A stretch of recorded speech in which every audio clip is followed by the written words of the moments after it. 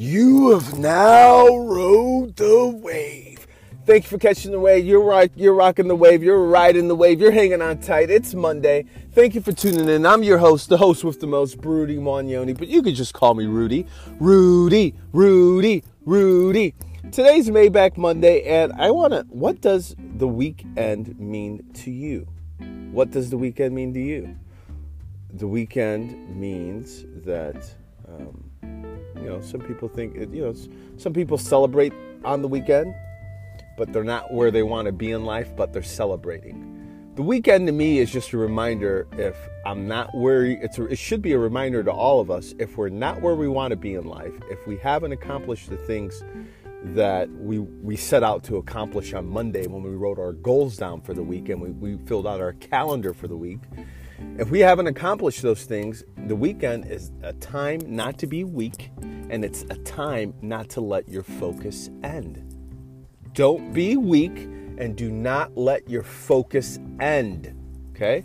So that's that. I mean, if you're at where your life, your family's great, your work life, your work is great, your career is great, family life's great, you're in the community, the church, you have a great overall balance. Yeah, enjoy your weekend. Eat some pasta, drink a couple bottles of red wine, okay? Do whatever you're going to do.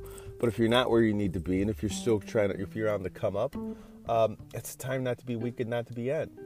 Everybody needs rest. The world was created in 7 days, and on the seventh day, the creator took a break, but he was working. He worked 6 days. Then he took a break on the seventh day. Some of you guys aren't working 3 days, and you want to take a break. Anyways, work-life balance, yeah, I get it. There has to be some type of healthy balance. Whether it's even an unbalance is still a balance. Is that a thing? Is an unbalance still some type of balance? That's a good question.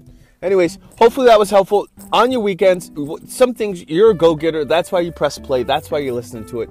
I just suggest if it's not on calendar, it's not real.